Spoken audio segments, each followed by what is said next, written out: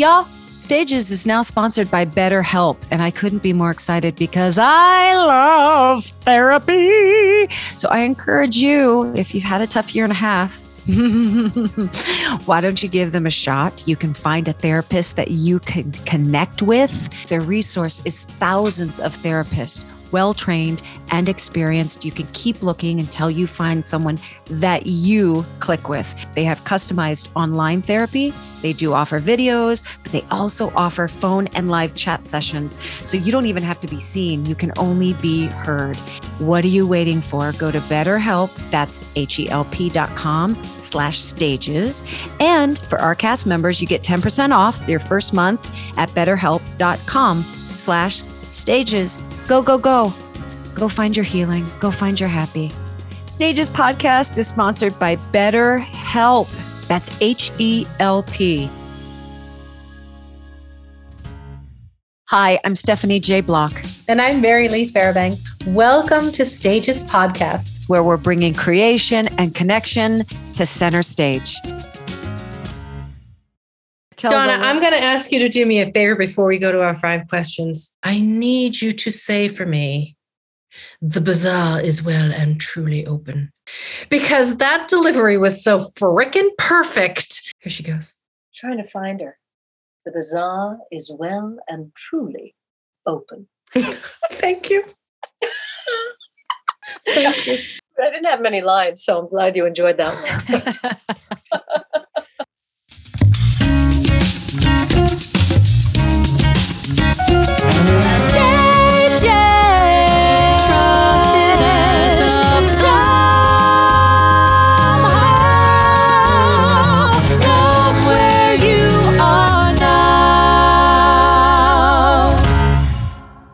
Today's guest is a fellow Bostonian. As a matter of fact, my son goes to the same high school that she attended. She has extensive stage, film, and television credits that range from Sondheim to Star Trek, from The King and I to The Bourne Legacy. She can be seen right now in HBO's Gilded Age. Have you guessed who it is yet? She is an Emmy Award winner. She is a 5-time Tony nominee and has won twice for Best Actress as Fosca in Passion and Anna in The King and I.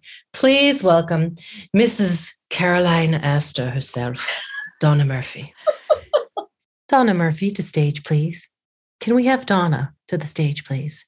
I want your career. I've always wanted your career. Everybody wants her career. You have the perfect career. You really do. When we were prepping for this chat, both Mary Lee and I said that. It was because of not only the extensive credits, but it's like you've curated something that everything you do has depth. It's well presented.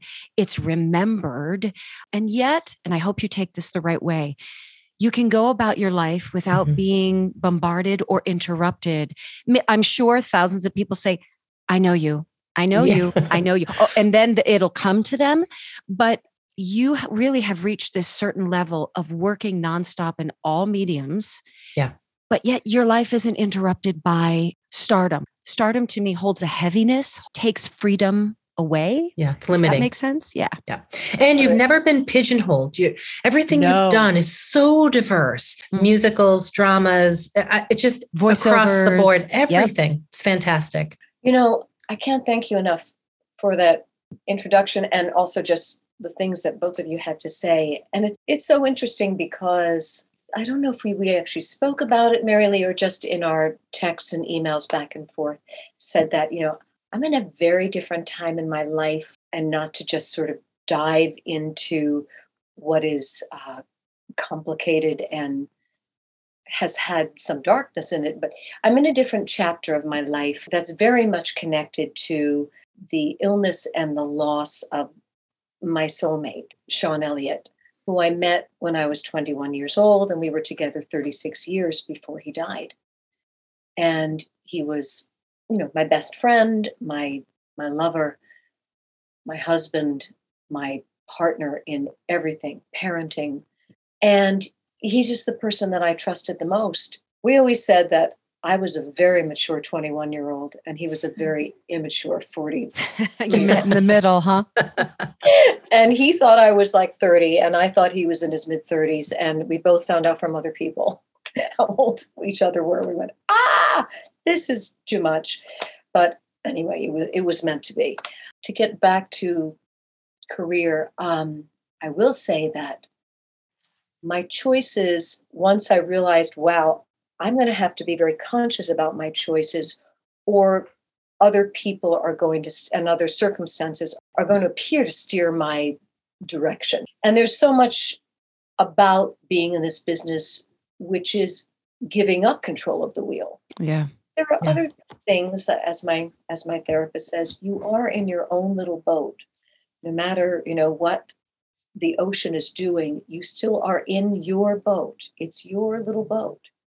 And you get to make decisions, not about the turbulence and the conditions, but it's still you. So, in very sort of superficial ways, I was realizing once I was starting to work as an actress that, oh, wow, whatever I did last, that's what people think I do.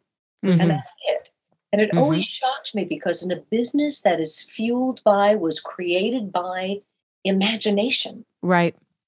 People within it so often limited you. So little. Yeah. Yeah. Right? I mean, you both know it. We all know it. Yeah. And so I thought, okay, well, then it's part of my job is to not only for my own satisfaction, because boring, I'm not interested in. I don't have like a persona that I was excited about. Oh, I want the world to meet this, I don't know, persona of Donna Murphy. I don't know. I mean, I'm me, and I'm the channel through which these different characters come. And I believe we all have the seeds of everything in us. So it's really allowing yourself to find that seed and then doing whatever you do. For me, it's a lot of research and a lot of thinking about the world of this person, both. So preparation is huge for you. It is. It is. Mm-hmm. So you must be having a ball then with the Gilded Age and Mrs. Astor and digging into all of that history. I mean, that's just such a fantastic show. It is so much fun to watch. And it seems like it's going to just go on forever. Fun. That show has been a blessing because I was able to shoot it during the pandemic. Their safety protocols were through the roof. They would come to my house and do a PCR test, Wow. many days each week when I was working. And I'm only in five of the first 9 episodes. If we go to a second season, I become a series regular, it's happening. Of course. I mean, how could it not? And if you're not watching, it's lavish. It's decadent. It's dripping with Broadway, pedigree. It's just, it's Broadway really people throughout the entire thing. It's so wonderful to watch. It's beautiful. Yep. Oh, it's fantastic. I'm so excited for you. It's great.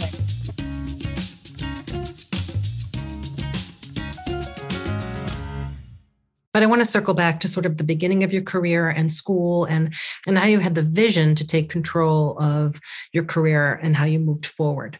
But I realize, and I have been called #Tangent Queen. I'm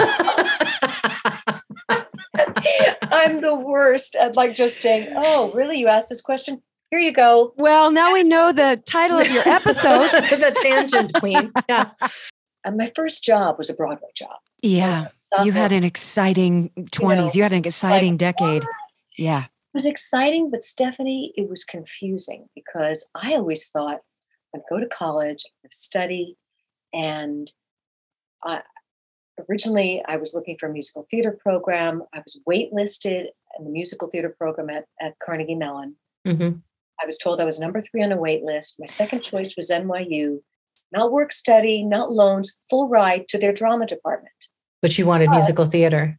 No, well, I did. I wanted Carnegie Mellon if it was musical theater. But my second choice was to go to NYU and study with Stella Adler. Oh. Into that musical theater program. And there weren't a lot of musical theater programs in 1970s. Dance? So it was either dance, music, or drama. There was no sort of amalgam of them. Maybe Cincinnati Conservatory existed, and for some reason there was a musical theater program there, and I wasn't aware of it. Okay. I know people who were contemporaries of mine who were in that program, but anyway, so I said, okay, that's not meant to be. And my parents like, what are you talking about? Because I did get a lot of support financially at NYU, but I also had work study and I had loans to pay back. Mm-hmm. And so it wasn't just money that was being awarded to me. And my parents did not understand it at all. They're like, why? And then I made my decision. I was very psyched. I knew somebody who was studying with Stella Adler. I would not have known who she was, but somebody who was 3 or 4 years older than me and who I'd done some theater with up in the Topsfield area, and who I looked up to greatly, Ken Talberth. And he was a mentor to me and a wonderful man. And he was studying with Stella and he had told me about her and he just said, "You will change your life." So I was very determined that if it wasn't that, then what was meant to be was for me to really study with one of the greats who probably wouldn't be here for much longer. So I then, of course, in like June, got a call that I got bumped up and I could go to the musical theater program at Carnegie Mellon and have the full ride. And I was like, no, I'm going to NYU. I'm studying with Stella Adler. And so that was amazing, but incredibly intimidating. A lot of the kids in my class were kids who were a little bit older who had transferred into the program. And she was tough. Yeah, I bet. Tough and really tough on women and really tough on young women. And I remember her saying at one point, not to me directly, but to someone else, "Stop wasting your father's money, darling." Oh, geez. I was just like, oh, dear God. I'm so connected to her. She's still with you, huh? First of all, I didn't get a lot of what she was teaching me when I was 18, but thank God I took copious notes because she was talking about the middle class. You need to elevate yourself as an artist. You need to take in the world. You have a responsibility as an artist. And I'm so glad that I had somebody saying those things to me because I wasn't going to hear it from anyone else for a long time, but I was going to suddenly be in the business less than 2 years later. Mm-hmm. I was going to get a Broadway show. I was going to be a swing. God bless the swings. Oh, wow. I only had to cover 3 women who were like the show, Steph, because you did it. Druid? West, I know, with Jason Alexander. And they're playing our song. Yeah. So it was basically a 2-hander with some backup singers. Sure. So I covered the 3 gals and then I was bored. And I felt so guilty. And I was barely making my rent. I think I made $355 a week. And that was my salary. And I moved out of my dorm. I tried to stay in school and it just rehearsals and classes because I got the job on my 20th birthday. Wow. The day I got the call. I didn't even have a phone in my room. I got a message in my message box in the dorm lounge. I did that show. And then there was a point where I went, I need to leave. I need to find something I need to do. I didn't have an agent. I had a great time doing the show, but I wanted to act. Mm-hmm. And I was starting to, let's just say, make a little bit more of what was needed in my role as one of the alter egos of Sonia Wolsk. Were you starting to embellish your role a little bit, Donna? I was playing her as one night I was like, I'm Hedda Gabler. I'm dripping with angst and drama back here. And I would find a way to justify why Sonia needed that aspect of her. Yes. Oh, that's hysterical. Anyway, so I left that show to do a show that I had a tiny, tiny role in at the Goodspeed Opera House. It was a new show, so I thought I'll get to work on it from the beginning. It was about the Mexican Revolutionary, Emiliano Zapata. I was very tan at the time. My hair was dark brown, had long dark brown hair down my butt, and a very round face. Friends used to call me Big Mug, biggest face on the planet, just a very, very round face. And I met Sean Elliott. There at the good speed. Yeah. And I had seen his work. I'd been very aware of him. I don't mean like a stalker, but he kept kind of coming into my life in interesting ways. I saw him perform in Boston. I was out on a date with somebody that I thought was like, well, I thought was going to be the first, Sure.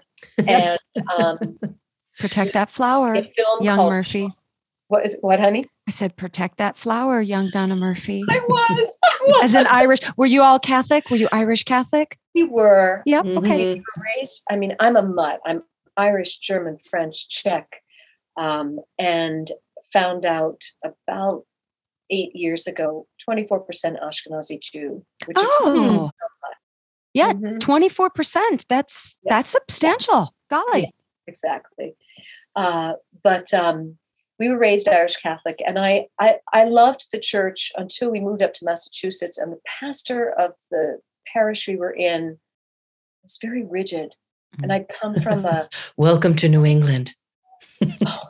And Catholics were a minority in the town. It was a very waspy town, and so I remember receiving communion, and he said, "Body of Christ, you have too much makeup on."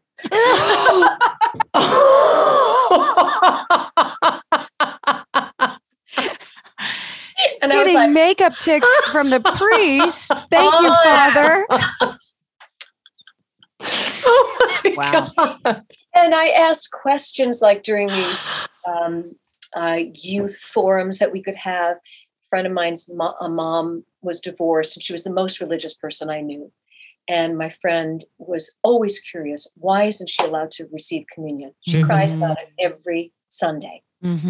So I raised my hand. I was kind of fearless at that time. And I just said, I'm just curious, somebody who is, so loving of God and so devoted to the church, and who was in, if you're in a marriage and people are really unhappy and they're hurting each other and it's hurting the children, why is divorce a sin that is so unforgiving that you can't, you believe in Christ and you want to accept that representation?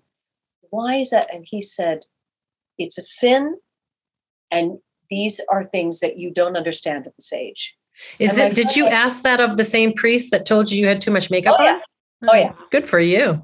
He was probably not a fan. I wasn't a fan. No, sorry. And my friend then burst into tears, and she was mad at me later. But that was kind of it for me. I did what I had to do. My parents said, as long as you're in this house, you go to church. And I did. Get confirmed, and then you can. I did the whole thing, yeah. Yep. But I haven't been a practicing Catholic since high school. Yeah. I would say I'm definitely a spiritual person. Well, that's what I was going to ask you, because I too grew up in a Catholic household. We would go to church every Sunday. It made no sense to me. Often I would sit there and go, why are there only boys that are what do you mean I came from a rib? It just made no sense to me at a very young age. So the minute I sort of didn't have to go, I stopped going.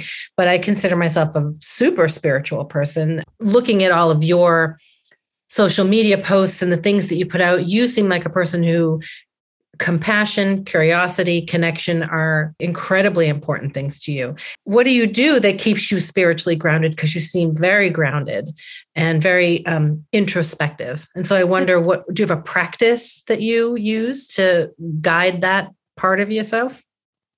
I think that journey started in my 20s when I didn't have the church.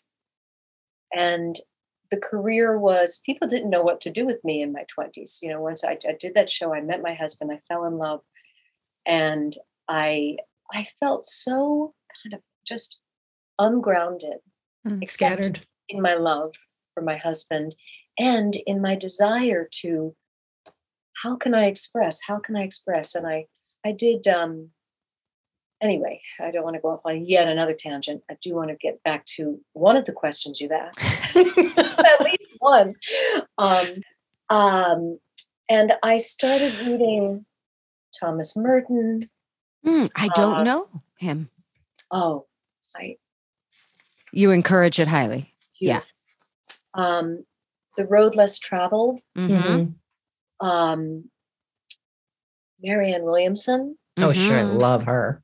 And those things started, what I felt was that it was just reconnecting me with something that I'd never lost, I'd always had. It's so funny you say that. I don't mean to interrupt, but one of the phrases I always use when I teach yoga is, you're onto something when you feel like you are not hearing it for the first time, but remembering it. And it's this very distinct feeling that you get where you go, oh, I remember that. Yes, yes, yes. And you know it to be true. Yeah. It's beautiful. And that is true. And I did, I started trying to meditate, not successfully in my 20s. And then, and I started thinking I was going to leave the business because I felt like I'm not getting opportunities to give what I feel like I have to give. I've learned better now. People said to me, "You're going to work your ass up in your 30s and 40s. People don't know what to do with you, Yeah. kind of physically." And without makeup, I looked like, at one point I had very short hair, and I looked like Edwin Drood. I looked like a young boy, Peter Pan. And with makeup, I looked like I was trying to be like an Italian movie star or something. But and people, like, I was cast to do the first national tour of 9 and understudy Louisa, and I was like 20, I don't know, 23 or 24, and I didn't want to go on the road on a big tour. I didn't mind going off and doing a regional job, but for a few months, but not a tour, because I was in love and I had a stepdaughter. I wasn't married yet, but we were living together, and Right. living is, There's a lot of things to consider. yeah. So, but as I moved forward in my life and started working more, there was a job that came up, and you mentioned Star Trek, and in being cast as that character, she was supposedly 375 years old or something, and she lived on a planet that you reached maturity and then you didn't age any further. And I guess they thought that was my face was mature. That's where it stopped.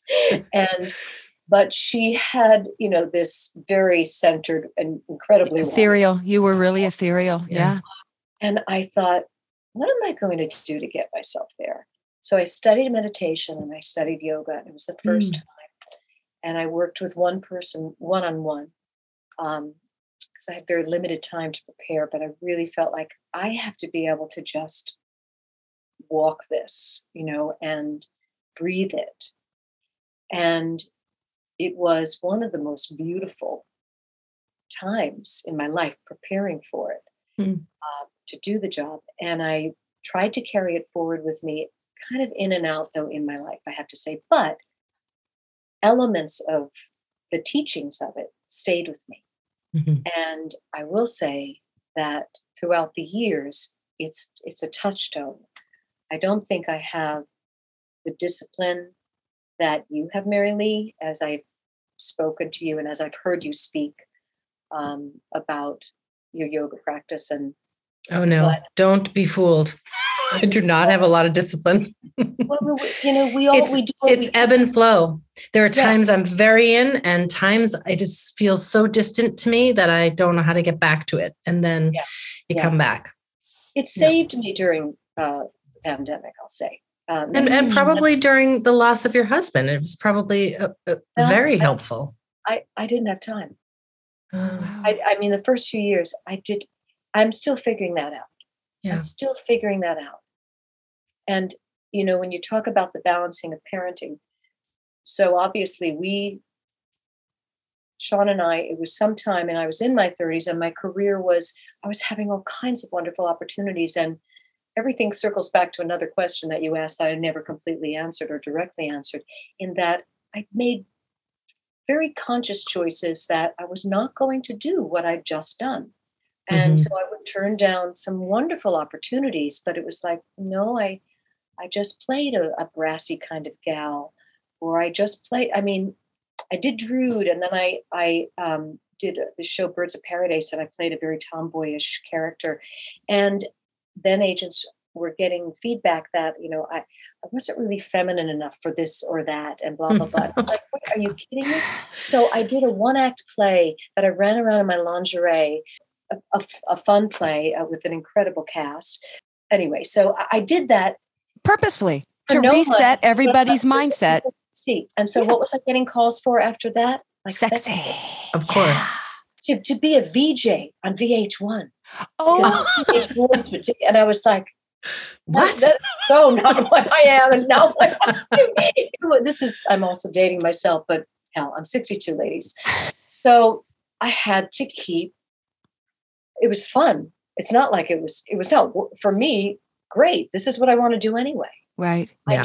I want to explore different lives. I want to find out new things about the world and what it's like to walk in this person's shoes and go places I don't know of. But for you to want to do that is exciting. For a casting director and a producer, all of a sudden they consider it more work on their part, could be risky. I always find, Donna, there are performers that you walk into a theater, you see their name on the billboard or the playbill, and you go, okay, I know exactly what I'm getting tonight. Right. And sometimes that's very satisfying. I know I'm going in for this glorious glass of cold milk, and it's going to taste like cold milk going down. That's what I came into the theater for. It filled me up. I left with what I expected. Yep. Then there are times where you look at an actor and you're like, ooh, what are we in for tonight? What is the chef special? Yep. And you're the chef special. You just never know. You're always beyond satisfied and you're surprised by the flavors.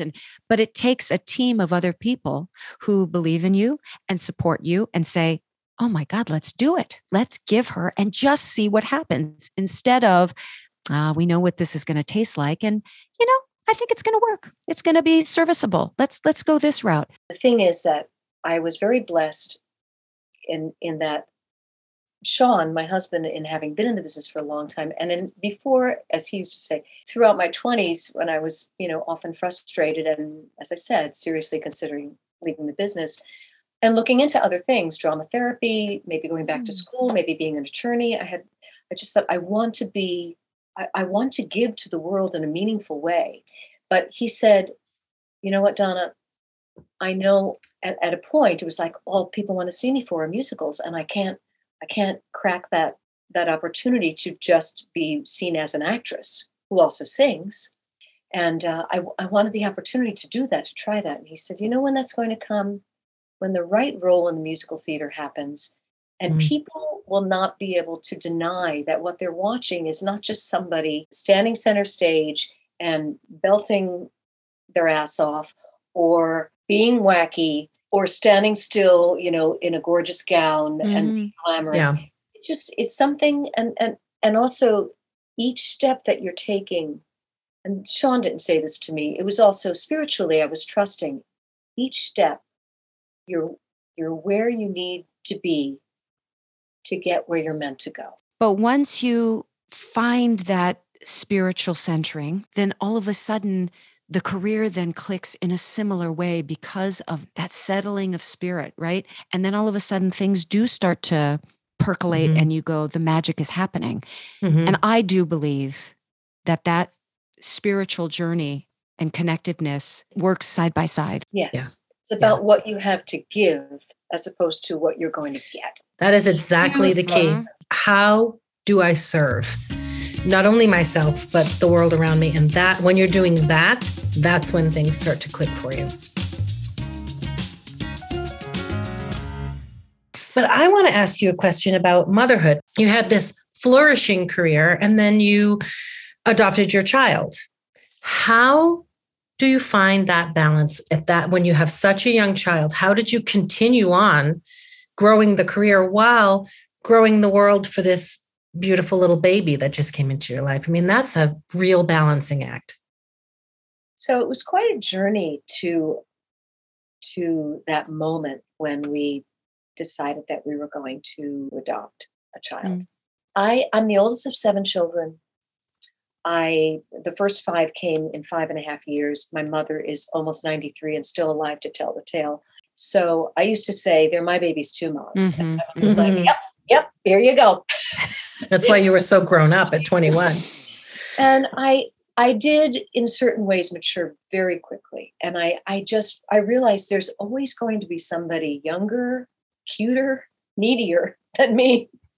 So you better get over that and find other ways that you are valuable. I mean, that's not what I would have said at 4 or 5 years old, but that's what I was doing, and my identity became very connected to my love of reading or taking in stories and hearing about other worlds, other lives, and then making them up, putting on little shows in our backyard and finding every access I could to singing and playing violin and playing accordion and playing piano. And if they didn't do musicals at Masconomet Junior High when I moved up there, then I sat down with the principal. I was a new kid at the school and sat down with the principal and said, why not? We can do this. I have an idea about how we could do this and not pay royalties. I mean, I had oh my gosh. Yeah, because my identity was already so wrapped up in storytelling.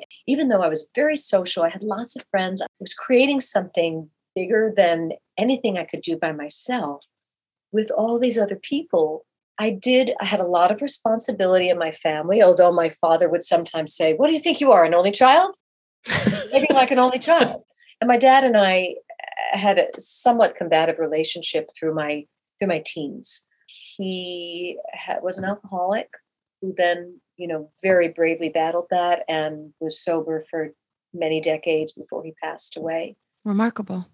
In 2011. He was responsible for 7 children, his wife, and my great-grandmother, my mother's grandmother, who moved in with us. We moved up to Massachusetts because my dad was transferred, and he was in the aerospace industry. And 2 years after he was transferred, they closed down the division that he was transferred to. And so my dad was out of work the whole time I was in high school. Wow. Yeah. Wow. And that's a lot of stress. Angry as hell at him, and because I was scared. Yeah, sure. Well, and because at 12 years old, it's hard enough to be 12, but to be 12 and then get uprooted and move to a place we don't know it, that's a really difficult age for that to happen. If you feel unsafe or fearful, then that's where you get cantankerous, right? And that's where strange relationships begin, for sure. And what I was blessed to experience was by the time I went, I swear it was like 2 months into my freshman year of college, I went, oh my God, this really is my own life. It's mine. You're in your own boat. It took me a long time to get to that place where you go, wait, this is my life. I get to make decisions. It took me so long to realize that as a young woman. And it was the first time that I had empathy. Or I don't know if it was empathy, but it was I had sympathy. For big difference, right? Between empathy and sympathy. I don't know that I couldn't empathize with them. I wasn't parenting. Right. That came later. But I suddenly went, wow, they have to handle so much, and they are where they are. I didn't find out until I took him to breakfast one morning when I was visiting, and I was about 23 maybe. And I said, Dad, I want you to tell me about that time, from the time that I was actually, I think maybe I was in 8th grade when he was laid off. From that, all those years, what did you do? He said, I don't know if you want to hear all this. And I said, I want to hear all of it. And I love you so much. And I want to know, because I was so mean to you. He said, oh, you were a kid. You had big dreams, and you were. So anyway. But did you always have that mama heart then, that maternal heart? Well, I sort of had to have it too. I wasn't ready for it when I was really young. Yeah. Because it was all those kids, as I said, it was very quick, and that there was always a baby, Right. And, but by the time I was, as I said, by the time the 6th and 7th, Kate and Kevin were born, I just adored these babies, and I was now not a baby. So some of it was survival, Sure. It was a strategy to survive. And so it was a maturity that I think I somehow came into this life with. And I did have this sort of single-minded purpose that I really felt I was meant to express through storytelling. Yeah, it was a calling. Yeah, to my singing and to acting, and I thought maybe directing. It hasn't happened, but to wind back to Mary Lee's question about mothering, I remember saying to my mom when I was about 7 years old, Mom, I'm not getting married until I'm like, I don't know, 35, 40 years old, because I have a lot to do. And I don't want to have to worry about everybody that I need to take care of, including a husband. And I said, and I probably will adopt 2 Korean children. And my mom was like, really? And my mom had said, I think this was before she had her 6th and 7th, maybe when this batch is older, that maybe we'll adopt a child, and maybe it'll be a child from Korea. So that seed had been planted. Mm-hmm. So saying that, and then I fell in love at 21 with a man who had 2 daughters, one of whom was, as we used to say, dangerously close to my age, and who he had adopted when she was a baby, and when he married her mom. And the other was 4.5 years old. Wow. So, as she said, I was one of her parents. There was already this sense of a responsibility beyond myself and the other grown-up who lived in my household and who I loved dearly. And decisions were made that were career-related for both of us that had to be weighed with the responsibility that we had to as caregivers, particularly Justine, my younger stepdaughter. And so we had kind of a deal that, I remember we were actually both doing like 8 shows a week. Wow. Either on Broadway. I may have been doing Song of Singapore, which was an off-Broadway show, and he was doing City of Angels. So I had said to my husband, I think I'm going to want to have a child, but not for a while. And how's that going to work here? How would that possibly work? And he said, I'm open. I put it off for a long time because, and there was a point where I was in my mid-30s and Sean was like, TikTok. I mean, he wasn't really talking to my TikTok, although it was relevant. He was talking about his own TikTok, Sure. He said, I want to be able to toss the ball. I want to be able to, all those things. I want to be really present. And I was like, it's just this moment, I'm having all these opportunities. I don't feel like I can step away to be the kind of mother I want to be. And I know what's required, and I'm not going to be the mother my mom was. It's not that situation, but I have been co-parenting Justine, and there's a lot involved in being present. And he and I were already making decisions about, okay, you're going out of town. I need to stay here. If we're both doing Broadway shows, then we're not going to take also a guest spot on a TV thing that's offered to us because there's just only so much time in a day. That's right. We need to have time for her. It's so important. And even when she's in high school, they need you in other ways. That's right. That are very, very important. So, but finally, in my 40s, I decided that we went through it. We were in therapy together. Do we want to have a child? Do we not? Because he was at a point where he's going, maybe not. Maybe it's too late. And I was saying, oh no, don't say that. And we'd been together for over 20 years. And we really sorted through sort of imagining life, not without a child, because we already had children in our lives, but without bringing another child into our lives. We did decide, to try to have a child. And I had several miscarriages. I never did IVF, but I did have to do a lot of bed rest and pull out of shows, postpone shows. It was a complicated journey and grieving, Yeah, sure. But I kept saying to Sean, I believe the spirit is trying to come to us. And I always had thought about adopting. And when we were younger in our relationship, I thought, God, boy, it would be great to have it to birth a child of ours and also to adopt a child. I would love to do that. And that's just not how it worked out. But ultimately, we adopted this beautiful spirit. I've said to her, I said it to him, and I tell myself every day, we were always meant to be together. We were always meant to be together. And so the responsibility of trying to balance career and parenting, once Dharmi was in our lives, it was kind of magical what happened, because I lined up some film work. I had to pull out of like a big Sondheim concert.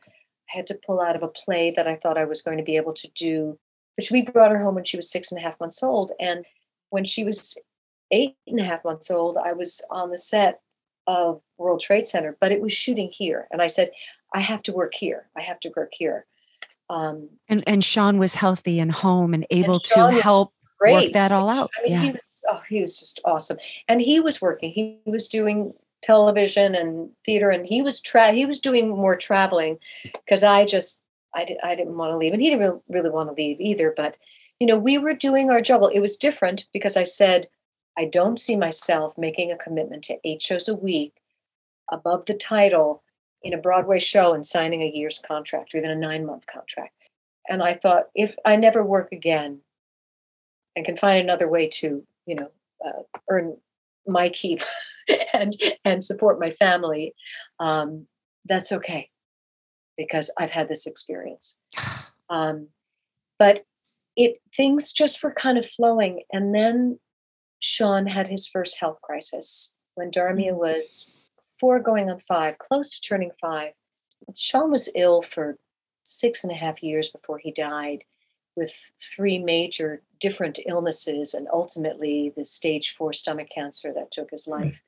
That's a lot with a little one in the house. That is a lot to juggle. And I was trying to work just enough to keep our insurance. One of my sisters came down, and then my sister-in-law came down, and it was not easy. And with my girl, well, Daddy was sick and had to go to the hospital, and he would come home, and she actually wanted to be his nurse. And I was talking to a therapist about, she's very interested and she wants to be a vet, but at that time she thought she wanted to be a doctor. And so she was like, bring home the materials, gauze and the swabs and the stethoscope and all that. Wanted to, we had to change his IV. And it was like, no, I don't want her involved in that. I don't want her identifying as a caregiver.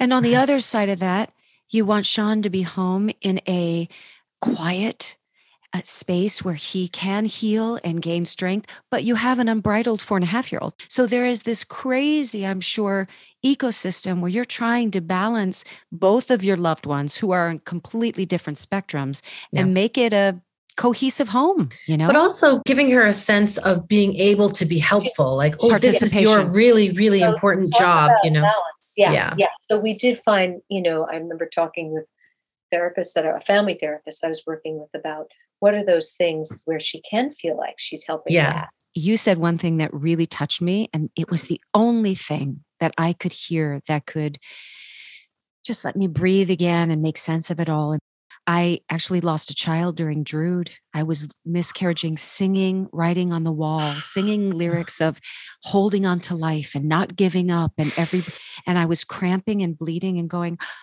I am losing this baby right now. It was a real rough time. And that was one of those moments. And you try to wrap your head around it. And it just didn't, until my voice teacher literally said, you understand, you're not losing these babies. There's a little voice up there saying, she's not yours. There's another mama for you. There's another person out there for you. That was the only thing that could let me find peace.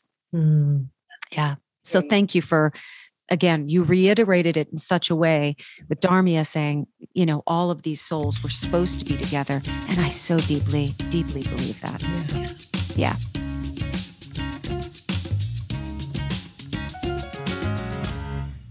Has Dharmia always come to see your shows? the first time she saw me perform, I was just like singing at one of those wall-to-wall it was wall-to-wall Sondheim at Symphony Space. And I was singing Losing My Mind. And we live a few blocks from there. And Sean walked her over. I said, can you come? He's the person I trusted to come to the sound check, come to the first invited whatever of anything. They'd let him in the theater and be at rehearsal. Anyway, he brought her over and I was singing, and all of a sudden I hear, "Why my mommy's so sad?" Oh. And he took her out. "Why my mommy's so sad?" And when she saw, for instance, Tangled, I was very worried about that because I was playing Mother, who was a villain, and super excited while I was preparing to do that I was doing a Disney movie, and she had grown up on a lot of Disney from my time, from what I saw as a kid, and then also the resurgence of Disney, Little Mermaid and the Renaissance films, of course, Beast, all those, and so it was very exciting. But we were really nervous about this character, the nature of who she was, and Mother Gothel. But we told her a lot about it before she saw it. And we watched it actually up at near one of the theaters at North Shore, Liberty Tree Mall up in Massachusetts. Day after Thanksgiving, with all my Murphy family was up there for the holidays. Grandma and Pop, and we put Darmy and I on the aisle. And I'd seen it at a screening, but it wasn't completely finished at the time. So it was my first time seeing it too. And Darmy was great through it because we had taken her through so much of it. But I kind of forgot to tell her that the character died. Oh, no. Watching it, she would just sometimes she turned to me, she goes, "You're funny when you're mean." You're funny when you're mean. She was 5, I guess, or 6. I guess about 5 and a half. And then at the very end, when Gothel dies, as she deserves to do, and she disintegrates. She disintegrates. You see her disintegrate and falls out a window, and long scream. And Darmy's like, "No!" Oh, and I had to just run her out of the theater. And my mother is telling everybody, my daughter is the voice of Gothel, and that's her daughter, and it must have been very scary for her. Gothel. And now, our 5 questions. If you could have any question answered, what would your question be? Well, this is something I want to know and I don't want to know. What happens to not our bodily selves, but our spiritual selves when we leave this plane? Mm-hmm. I have ideas about it, I have hopes about it. So that's the big question. It is a big question. In yoga, there is no Sanskrit word for death or time. They don't exist. Yeah. If we were to walk into your closet, is there a garment or an item, piece of jewelry that you will save forever? Sean gave me beautiful jewelry, not like diamonds and pearls, and just always really interesting things that were in the cameo collection that he gave me. So all of those, everything he ever gave me in that way, because of the care that went into his selection. And the other thing is this little pair of shoes that I have that were handmade for me in Italy. They were Fosca's slippers. Special. They were the softest black leather, and they had the most intricate embroidery. And they're still these soft, and I still wear them. So I wear them for certain auditions. I don't feel like Fosca in them. I sort of like. But they ground you in a certain way. Ground me, and they allow me to sort of journey to another place. And I trust being in those shoes. That's beautiful. Yeah. Okay. What was your childhood nickname? Who gave it to you and why? I had a few. I had my junior high science teacher, Joe Casey, who was like just a jock. You know what I mean? He was a great science teacher.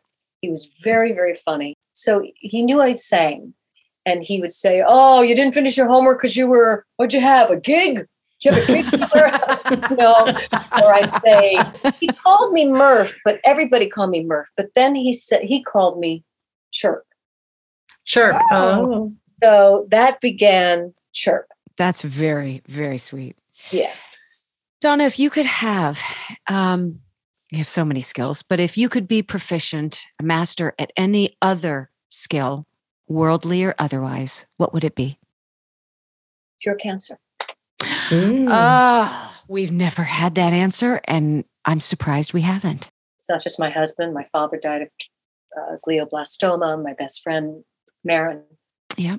And it goes on and on and on. I just feel like, and that's a beautiful one. Okay. If you were a nail polish color, what color would you be? What would the cute little name be? Okay. So I think it would be like an opalescent in different light. It has all the colors. Reflected or emitted different colors. Mm-hmm. And I would call it Chameleon Queen. Oh, yes. I love that. Yes. You are a joy. Glorious. Yeah. I can't thank you enough for coming on and joining us and being a part of this. And bless you guys. You too. Thank you. Thank you. Bye. Coming up next, what struck a chord with us right after this break? Stages podcast is sponsored by BetterHelp. Our theme song says, "Love where you are now," but sometimes we all need a little help. I've learned from therapy and in my yoga practice that growth comes from challenges. A good therapist can help you reframe the way you look at a challenge and your life. And BetterHelp can provide you with a therapist that gives you some tools to navigate. They offer customized online therapy, either on video or phone chat sessions. It's more affordable than in-person therapy, and you can reach a therapist in under 48 hours. And right now, Stages cast members get 10% off their first month with BetterHelp, so don't wait. Remember, when you support our sponsors, you support Stages Podcast. So log on to BetterHelp, that's HELP.com/stages, and love where you are now.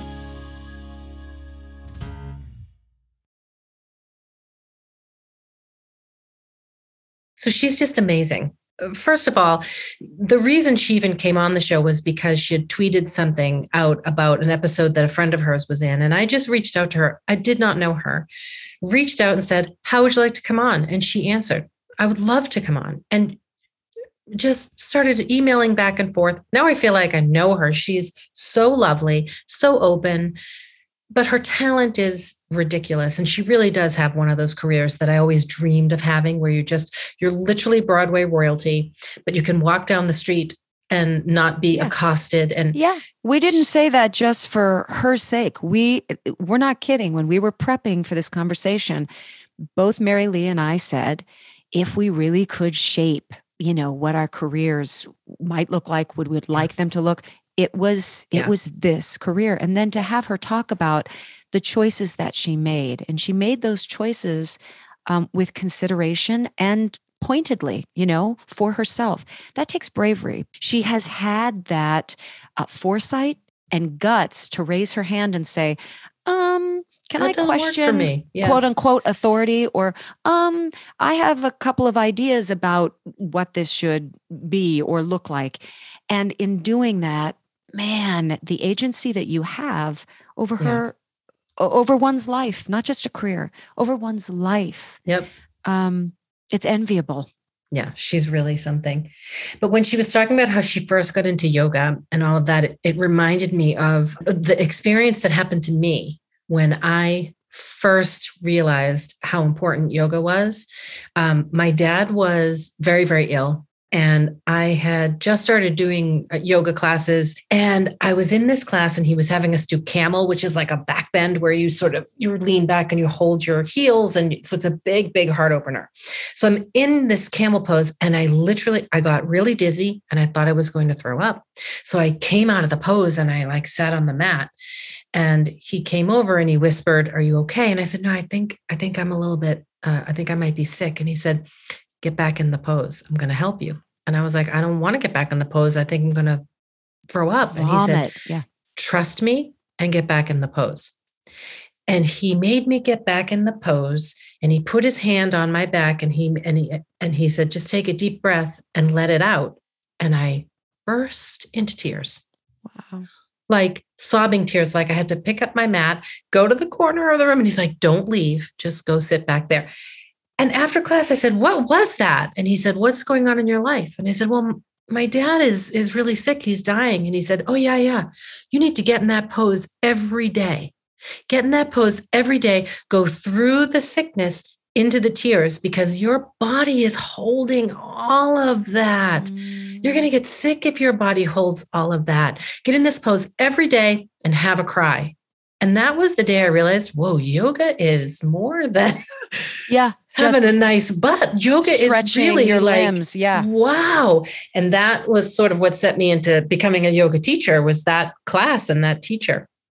Wow. Anyway, that kind of came up for me when she was talking about how she was practicing yoga and meditation to prep for a part. And then she realized how important it was in her life. Far more than just that. Yeah. And she seems to have lived, I find this about a lot of artists, but she really did embody it, lived several lives. Yeah. I think we underestimate. Again, we use the word play.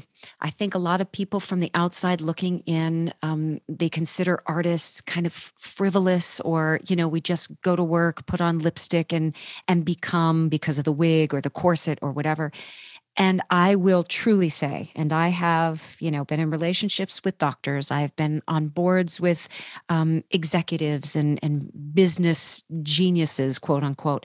Some of the most intellectual, deep, smart people are artists, are actors. Deep the thinkers. Way they can communicate on so many different issues and subject matter, I find it to be extraordinary. And I do believe it is because she referred to this, was it Stella Adler? Some teacher that said, you've got to learn about humanity. You've got to look at the blue collar worker. You've got to pay attention to.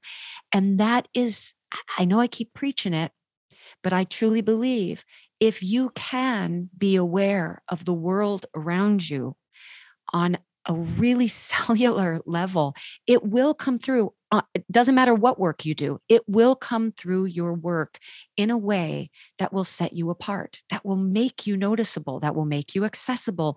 It will be different because of how you pay attention living your life. And I feel that Donna has done that. And I can feel it in every part she plays. And whether it is a voiceover role, or whether it is a sci-fi role, or something that touched me deeply was her Fosca in Passion.